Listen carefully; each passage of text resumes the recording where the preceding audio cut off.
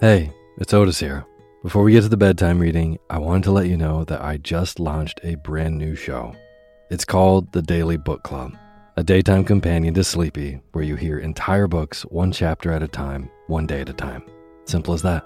So if Sleepy is how you wind down your day, The Daily Book Club is a great way to start your day. There's new episodes daily. I read in a slightly peppier voice so that you can get really lost in these amazing stories that have stood the test of time. Or, just like Sleepy, you can sit back and relax and zone out to a good book. The first book we'll be reading is The Enchanted April by Elizabeth von Arnim. Story is, in the 1920s, 4 women unfulfilled with life take a chance and abscond to a dreamy medieval Italian castle. It's a story dripping with wisteria, the beauty of solitude, and an unlikely pursuit of joy in Portofino, Italy. I think that this is a perfect story for the season, and you can hear it now. Find the Daily Book Club on Spotify, Apple Podcasts, and everywhere else. This show has been a long time coming, and I'm so excited to bring you even more stories. So go subscribe to the Daily Book Club to hear what happens next. Thanks.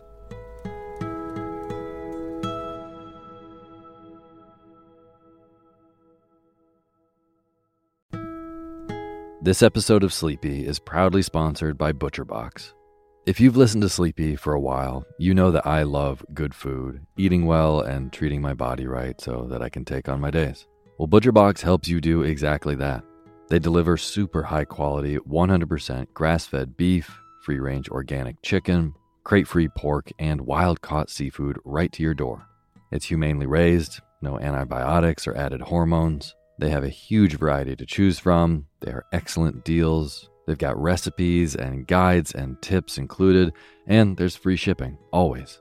Eating well is a huge factor in getting a good night's sleep, as is sometimes saving the trip to the grocery store and taking some stress out of your daily schedule. I have been loving these deliveries for those reasons. Been cooking up their steak tips with eggs in the morning, with butter and scallions and soy sauce, and I also made a delicious brine chicken roast with lemon parsley gravy. So good. The prices for this kind of quality and convenience is really impressive. ButcherBox has made me very happy. So sign up at butcherbox.com/sleepy and get our special deal. ButcherBox is offering our listeners a free for a year offer, plus an additional $20 off. Choose salmon, chicken breast, or steak tips free in every order for a year. Sign up today at butcherbox.com/sleepy and use code SLEEPY to choose your free for a year offer. Plus, get $20 off your first order. butcherbox.com/sleepy. Eat well, sleep well.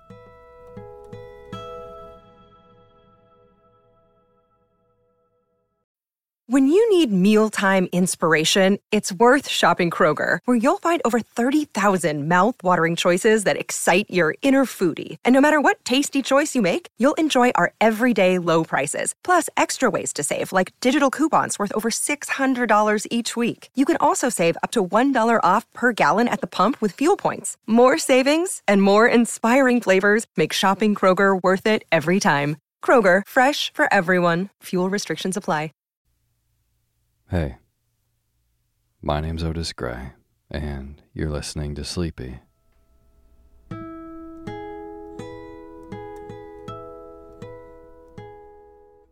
podcast where I read old books to help you get to sleep, and a proud member of the Airwave Podcast Network.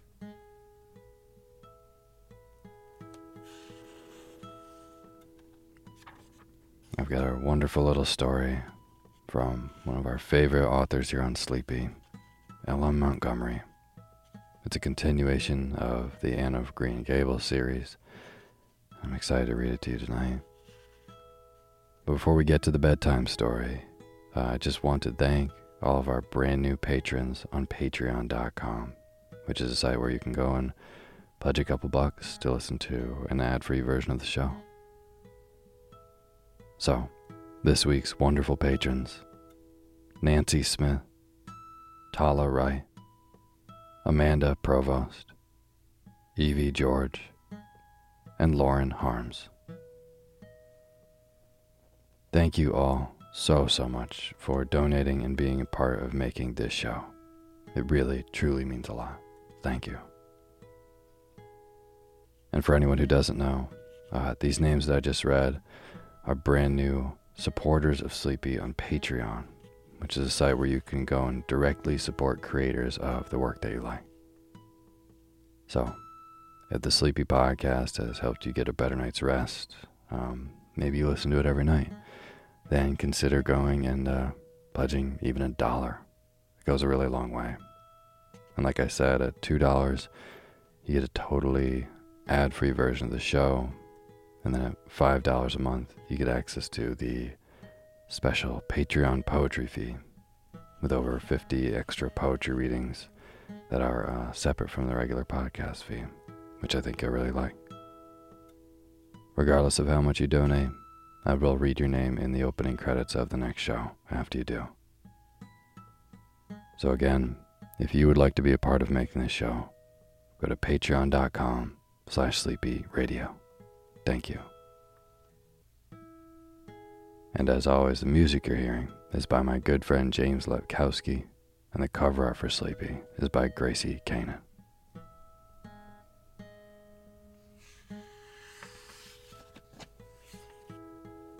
Well, tonight, we're going to be reading some more L.M. Montgomery. Well, we've read a handful of times on this show. L.M. Montgomery, of course, wrote Anne of Green Gables, which is probably their most famous work, but the story has continued. We read Anne of Avonlea on the show, and tonight we're going to be reading Rainbow Valley, which was published in 1919, just after World War I. And Rainbow Valley is, I guess, technically the 5th book in the Anne of Green Gables series, and it's the 7th chronologically. In this story, Anne, little Anne, is now 41 years old, and she's the mother of 6 children, and Rainbow Valley is her story as a mother. And the beginning is nice and rhythmic and kind of snoozy and great to fall asleep to. So, without further ado, continuation of Anne of Green Gables, we'll be reading Rainbow Valley by L.M. Montgomery. And now is the time for you to fluff up your pillow just how you like it. Feel yourself melt into your bed. Get real comfortable. Close your eyes and let me read to you.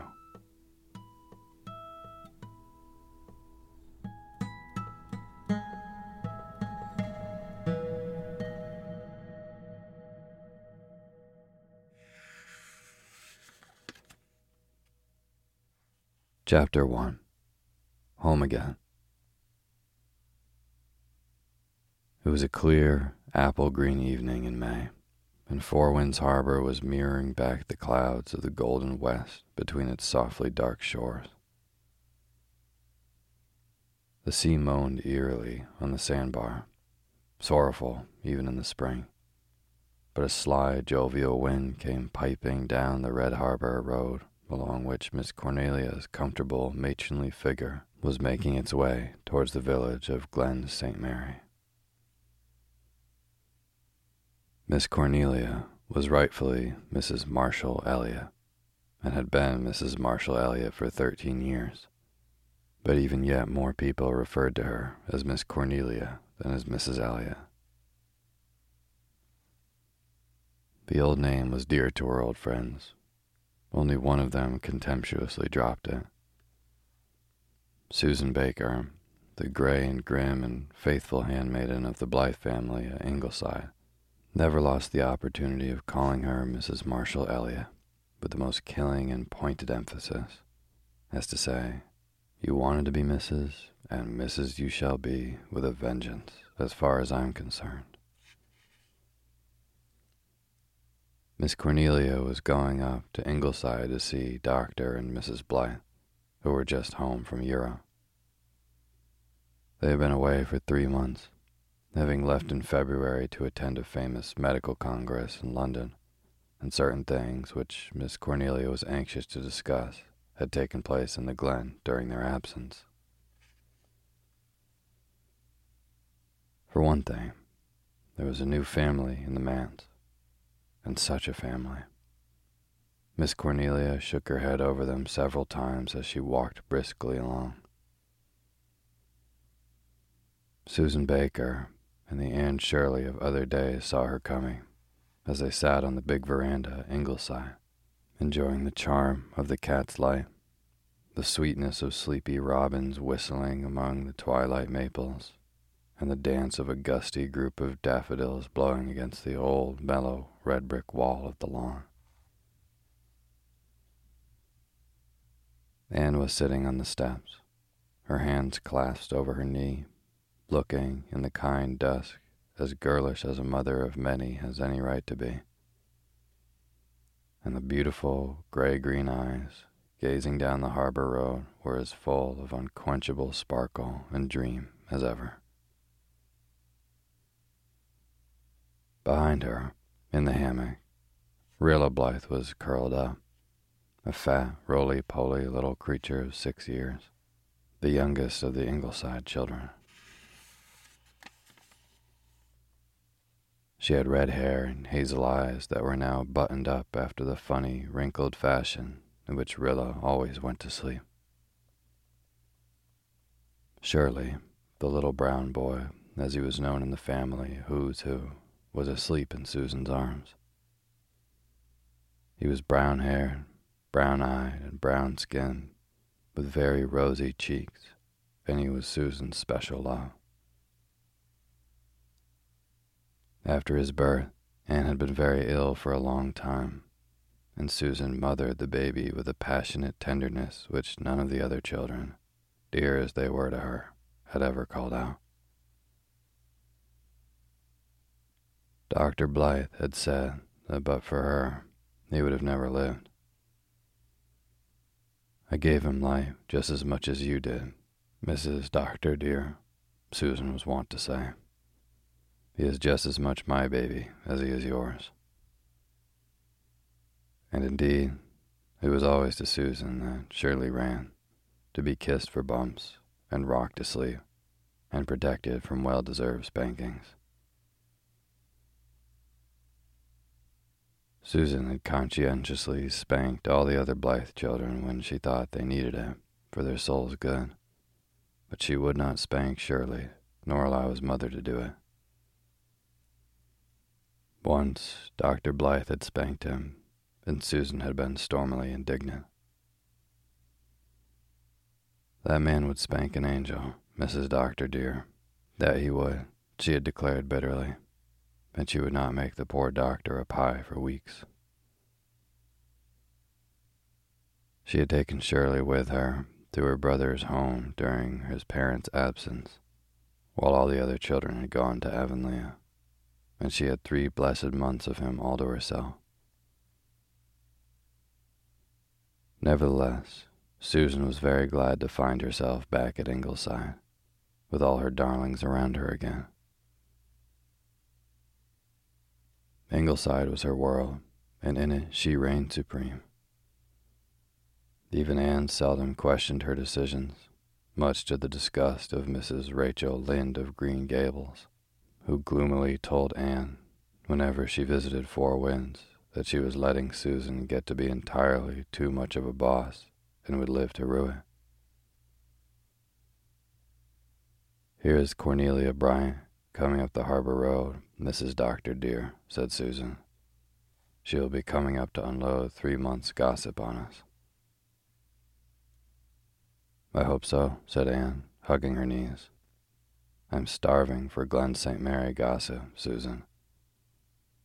I hope Miss Cornelia can tell me everything that has happened while we've been away. Everything. Who has got born, or married, or drunk.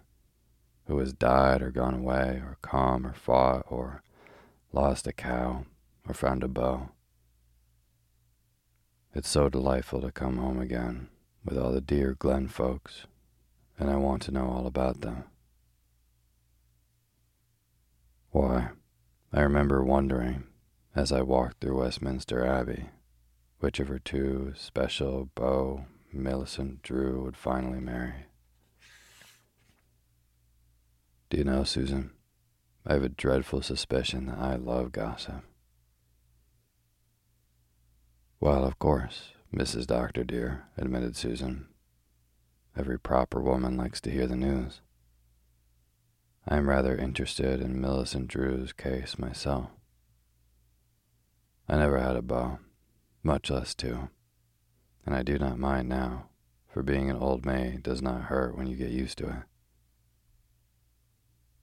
Millicent's hair always looks to me as if she swept it up with a broom, but the men do not seem to mind that. They see only her pretty, piquant, mocking little face, Susan. That may very well be, Mrs. Doctor dear.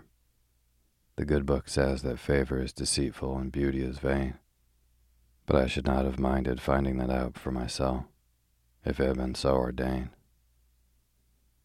I have no doubt we will be beautiful when we are angels, but what good will it do us then?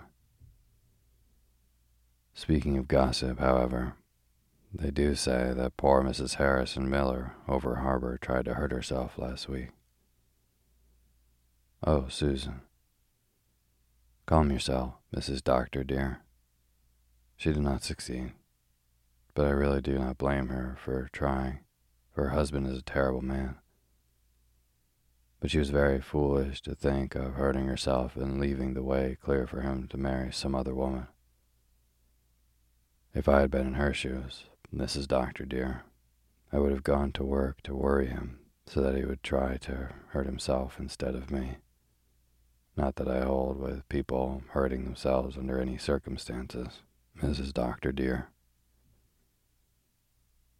What is the matter with Harrison Miller, anyway? Said Anne impatiently. He is always driving someone to extremes. Well, some people call it religion, and some call it cussedness. Beg your pardon, Mrs. Doctor dear, for using such a word. It seems they cannot make out which it is in Harrison's case. There are days where he growls at everybody because he thinks he is foreordained to eternal punishment. And then there are days when he does not care and goes and gets drunk. My own opinion is that he is not sound in his intellect, for none of that branch of the Millers were. His grandfather went out of his mind. He thought he was surrounded by big black spiders. They crawled over him and floated in the air about him. I hope I shall never go insane, Mrs. Doctor dear. I do not think I will, because it is not a habit of the Bakers. But if an all-wise Providence should decree it, I hope it will not take the form of big black spiders, for I loathe the animals. As for Mrs. Miller, I do not know whether she really deserves pity or not. There are some who say she just married Harrison to spite Richard Taylor, which seems to me a very peculiar reason for getting married. But then, of course, I am no judge of things matrimonial, Mrs. Doctor dear, and there is Cornelia Bryant at the gate, so I'll put this blessed brown baby on his bed and get to my knitting.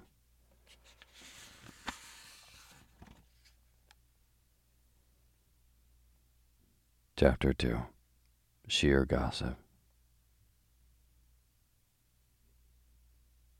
Shirley isn't bad, and Jem and Walter and the twins are down in their beloved Rainbow Valley, said Anne. They just came home this afternoon, you know, and they could hardly wait until supper was over before rushing down to the valley. They love it above every spot on earth. Even the maple grove doesn't rival it in their affections. I am afraid they love it too well, said Susan gloomily. Little Jem said once he would rather go to Rainbow Valley than to heaven when he died, and that was not a proper remark. I suppose they had a great time in Avonlea, said Cornelia. Enormous. Marilla does spoil them terribly. Jem, in particular, can do no wrong in her eyes. Miss Cuthbert must be an old lady now, said Miss Cornelia, getting at her knitting, so that she could hold her own with Susan. Miss Cornelia held that woman whose hands were employed always had the advantage over the woman whose hands were not. Marilla is 85, said Anne with a laugh. Her hair is snow white. But strange to say, her eyesight is better than it was when she was 60. Well, dearie, I'm real glad you're all back. I've been dreadful lonesome. But we haven't been dull in the Glen, believe me. There hasn't been such an exciting spring in my time as far as church matters go. We've got settled with a minister at last, Anne dearie. The Reverend John Knox Meredith, Mrs. Doctor dear, said Susan, resolved not to let Miss Cornelia tell all the news. Is he nice? Asked Anne interestedly. Miss Cornelia sighed, and Susan groaned. Yes, he's nice enough if that were all, said the former. He is very nice, and very learned, and very spiritual. But oh, Anne dearie, he has no common sense. How was it you called him then? Well, there's no doubt he is by far the best preacher we ever had in Glen St. Mary Church, said Miss Cornelia, veering a tack or two. I suppose it is because he is so moony and absent-minded that he never got a town call. His trial sermon was simply wonderful, believe me. Everyone went mad about it, and his looks.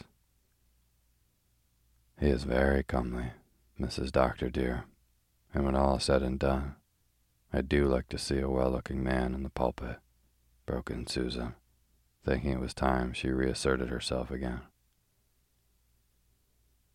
Besides, said Miss Cornelia, we were anxious to get settled, and Mr. Meredith was the first candidate we were all agreed on. Somebody had objection to all the others. There was some talk of calling Mr. Folsom. He was a good preacher, too, but somehow people didn't care for his appearance. He was too dark and sleek. He looked exactly like a great black tomcat. That he did, Mrs. Doctor dear, said Susan. I never could abide such a man in the pulpit every Sunday. Then Mr. Rogers came, and he was like a chip in porridge, neither harm nor good, resumed Miss Cornelia.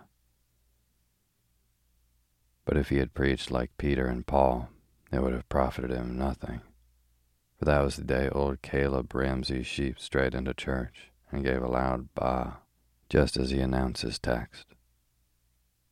Everybody laughed, and poor Rogers had no chance after that. Some thought we ought to call Mr. Stewart, because he was so well educated. He could read the New Testament in 5 languages. But I do not think he was any surer than other men of getting to heaven because of that, interjected Susan.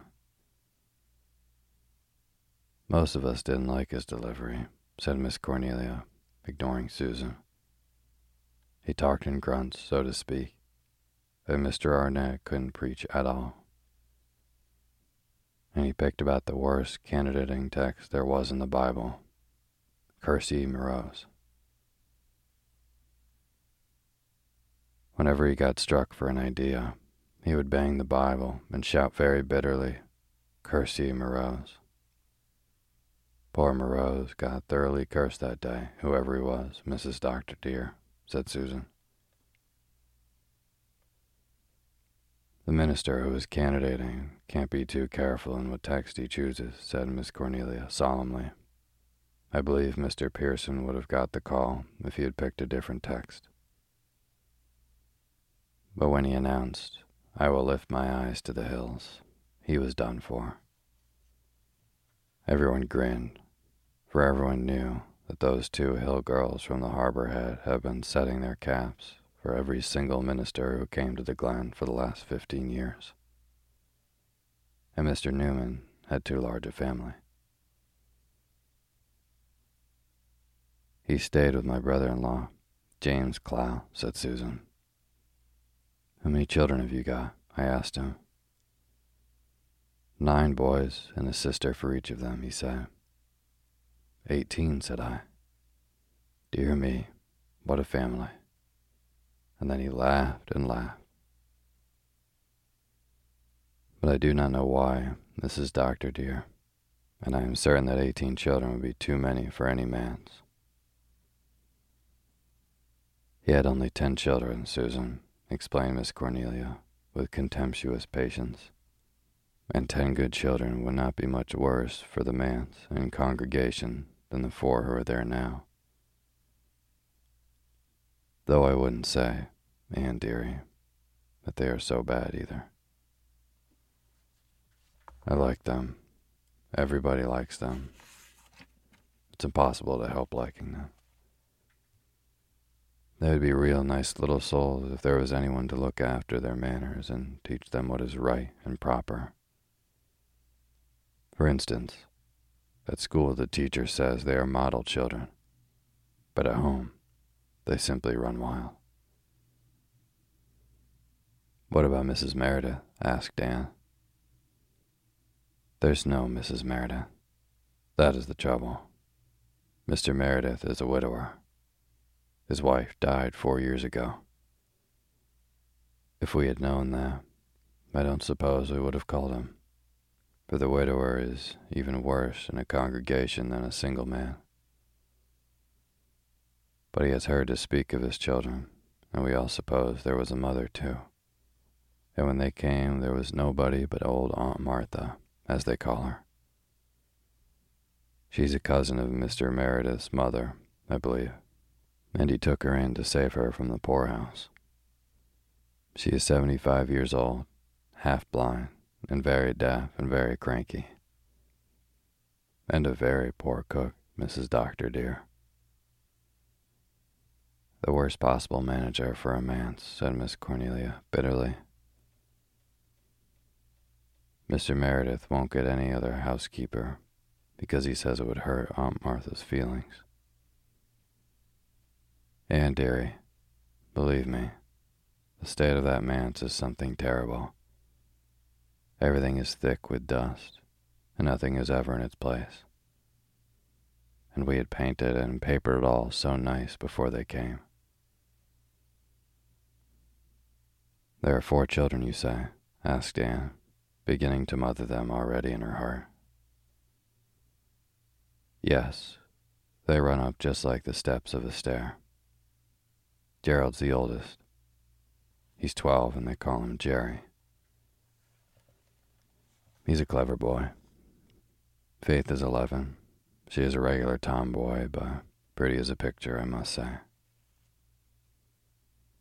She looks like an angel, but she is a holy terror for mischief, Mrs. Doctor dear, said Susan solemnly. I was at the manse one night last week, and Mrs. James Millicent was there, too. She had brought them up a dozen eggs and a little pail of milk. A very little pail, Mrs. Doctor dear. Faith took them and whisked down the cellar with them. Near the bottom of the stairs, she caught her toe and fell the rest of the way, milk and eggs and all. You can imagine the result, Mrs. Doctor dear, but that child came up laughing. I don't know whether I'm myself or a custard pie, she said, and Mrs. James Millicent was very angry. She said she would never take another thing to the manse if it was to be wasted and destroyed in that fashion. Maria Millicent never hurt herself taking things to the manse, sniffed Miss Cornelia. She just took them that night as an excuse for curiosity. But poor Faith is always getting into scrapes. She is so heedless and impulsive, Just like me, I'm going to like your faith, said Anne decidedly. She is full of spunk, and I do like spunk, Mrs. Doctor dear, admitted Susan. There's something taking about her, conceded Miss Cornelia. You never see her, but she's laughing, and somehow it always makes you want to laugh too. She can't even keep a straight face in church. Una is 10. She's a sweet little thing, not pretty, but sweet. And Thomas Carlyle is 9. They call him Carl, and he has a regular mania for collecting toads and bugs and frogs and bringing them into the house. I suppose he was responsible for the dead rat that was lying on the chair in the parlor the afternoon Mrs. Grant called. It gave her a turn, said Susan. And I do not wonder, for man's parlors are no places for dead rats. To be sure, it may have been the cat who left it there. He is as full of the old Nick as he can be stuffed, Mrs. Doctor dear. A man's cat should at least look respectable, in my opinion, whatever he really is. But I never saw such a rakish-looking beast, and he walks along the ridgepole of the manse almost every evening at sunset, Mrs. Doctor dear, and waves his tail, and that is not becoming. The worst of it is, they are never decently dressed, sighed Miss Cornelia. And since the snow went, they go to school barefooted.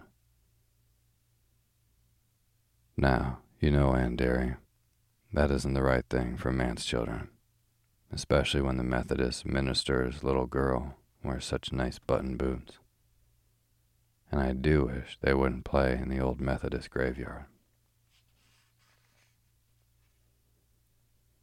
It's very tempting when it's right beside the manse, said Anne. I've always thought graveyards must be delightful places to play in.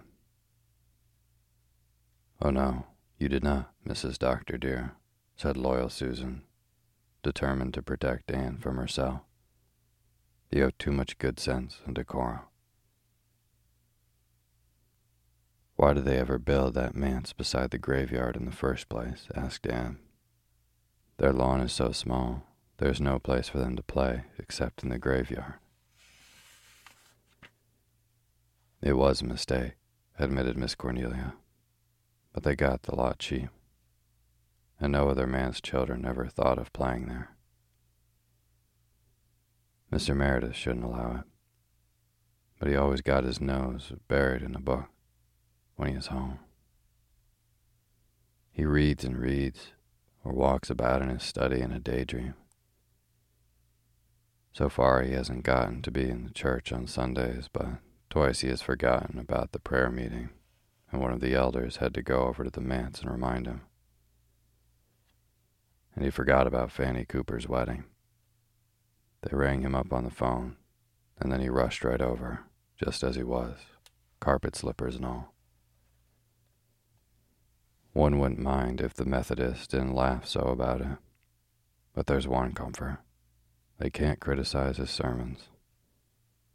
He wakes up when he's in the pulpit, believe me, and the Methodist minister can't preach at all, so they tell me. I've never heard him, thank goodness. Miss Cornelia's scorn of men had abated somewhat since her marriage, but her scorn of Methodists remained untinged of charity. Susan smiled slyly. They do say, Mrs. Marshall Elliott, that the Methodists and Presbyterians are talking of uniting, she said. Well, all I hope is that'll be under the sod if that ever comes to pass, retorted Miss Cornelia. I shall never have a truck or trade with the Methodists, and Mr. Meredith will find that he'd better steer clear of them too. He is entirely too sociable with them, believe me. Why, he went to the Jacob Drew silver wedding supper and got into a nice scrape as a result. What was it? Mrs. Drew asked him to carve the roast goose, for Jacob Drew never did or could carve. Well, Mr. Meredith tackled it, and in the process he knocked it clean off the platter into Mrs. Reese's lap, who was sitting next to him. He just said dreamily, "Mrs. Reese, will you kindly return me that goose?" Mrs. Reese returned it, as meek as Moses, but she must have been furious, for she had on her new silk dress. The worst of it is, she was a Methodist. "But I think that is better than if she was a Presbyterian," interjected Susan. "If she had been a Presbyterian, she would most likely have left the church, and we cannot afford to lose our members. And Mrs. Reese is not liked in her own church, because she gives herself such great airs, so that the Methodists would be rather pleased that Mr. Meredith spoiled her dress. The point is, he made himself ridiculous, and I, for one, do not like to see my minister made ridiculous in the eyes of Methodists," said Miss Cornelia stiffly. "If he had had a wife, it would not have happened. I do not see, if he had a dozen wives, how they could have prevented Mrs. Drew from using up her tough old gander for the first wedding feast," said Susan stubbornly. "They say that was her husband's doing," said Miss Cornelia. "Jacob Drew is a conceited, stingy, domineering creature. And they do say he and his wife detest each other, which does not seem to me the proper way for married folks to get along. But then, of course, I've had no experience along that line," said Susan, tossing her head. "And I am not the one to blame everything on men. Mrs. Drew is mean enough herself. They say that the only thing she was ever known to give away was a crock of butter made out of cream a rat had fell into. She contributed it to a church social. Nobody found out about the rat until afterwards. Fortunately, all the people at the Merediths have offended so far are Methodists," said Miss Cornelia. "That Jerry went to the Methodist prayer meeting one night, about a fortnight ago, and sat beside old William Marsh, who got up as usual and testified with fearful groans. 'Do you feel better now?' whispered Jerry when William sat down. Poor Jerry meant to be sympathetic, but Mr. Marsh thought he was impertinent and is furious at him. Of course, Jerry had no business to be in a Methodist prayer meeting at all, but they go where they like. I hope they will not offend Mrs. Alec Davis of the Harbor Head," said Susan. "She's a very touchy woman, I understand, but she is very well off and pays the most of anyone to the salary. I've heard that she says the Merediths are the worst brought-up children she ever saw." "Every word you say convinces me more and more that the Merediths are fussy," said Mistress Anne decidedly. "When all is said and done, they are," admitted Miss Cornelia, "and that balances everything. Anyway, we've got them now, and we must do the best we can by them and stuck up for them to the Methodists. Well, I suppose I must be getting to the harbor. Marshall will soon be home. He went over harbor today, and wanting his super manlike. I'm sorry I haven't seen the other children. And where's the doctor?" "Up at the Harbor Head. We've only been home 3 days, and in that time he has spent 3 hours in his own bed and eaten 2 meals in his own house."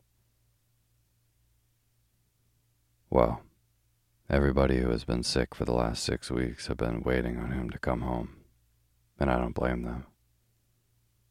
When that over-harbor doctor married the undertaker's daughter at Lowbridge, people felt suspicious of him. It didn't look well. You and the doctor must come down soon and tell us all about your trip. I suppose you've had a splendid time." We had, agreed Anne. It was the fulfillment of years of dreams. The old world is very lovely and very wonderful, but we've come back very well satisfied with our own land. Canada is the finest country in the world, Miss Cornelia. Nobody ever doubted that, said Miss Cornelia complacently. And old PEI is the loveliest province in it, and Four Winds the loveliest spot in PEI, laughed Anne, looking adoringly out over the sunset splendor of glen and harbor and gulf.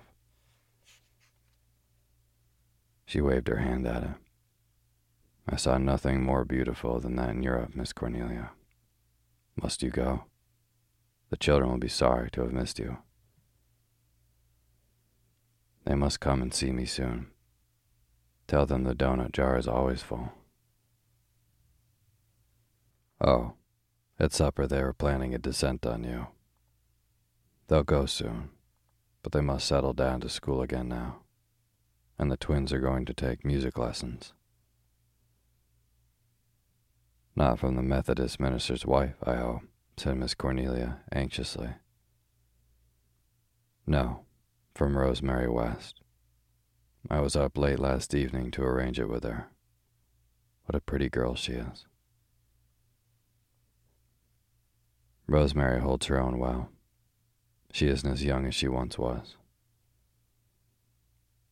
I thought her very charming. I never had any real acquaintance with her, you know. The house is so out of the way, and I've seldom ever seen her except at church. People always have liked Rosemary West, though they don't understand her, said Miss Cornelia, quite unconscious of the high tribute she was paying to Rosemary's charm. Ellen has always kept her down, so to speak. She has tyrannized over her, and yet she has always indulged her in a good many ways. Rosemary was engaged once, you know, to young Martin Crawford. His ship was wrecked in the Magdalena, and all the crew were drowned. Rosemary was just a child, only 17, but she was never the same afterwards. She and Ellen have stayed very close at home since their mother's death. They don't often get to their own church at Lowbridge, and I understand Ellen doesn't approve of going too often to a Presbyterian church. To the Methodist, she never goes. I'll say that much for her. That family of West have always been strong Episcopalians. Rosemary and Ellen are pretty well off. Rosemary doesn't really need to give music lessons. She does it because she likes to. They are distantly related to Leslie, you know. Are the Fords coming to the harbor this summer? No. They are going on a trip to Japan and will probably be away for a year. Owen's new novel is to have a Japanese setting. This will be the first summer that the dear old House of Dreams will be empty since we left it. I should think Owen Ford might find enough to write about in Canada without dragging his wife and children to Japan, grumbled Miss Cornelia. The Life book was the best book he's ever written, and he got the material for that right here in the Four Winds. Captain Jim gave him the most of that, you know, and he collected it all over the world. But Owen's books are all delightful, I think. Oh, they're well enough as far as they go. I make it a point to read every one he writes, though I've always held, and dearie, that writing novels is a sinful waste of time. Does he want Kenneth and Persis to be converted into pagans? With which unanswerable conundrum Miss Cornelia took her departure. Susan proceeded to put Rilla in bed, and Anne sat on the veranda steps under the early stars and dreamed her incorrigible dreams, and learned all over again for the 100th happy time what a moonrise splendor and sheen could be seen on Four Winds Harbor.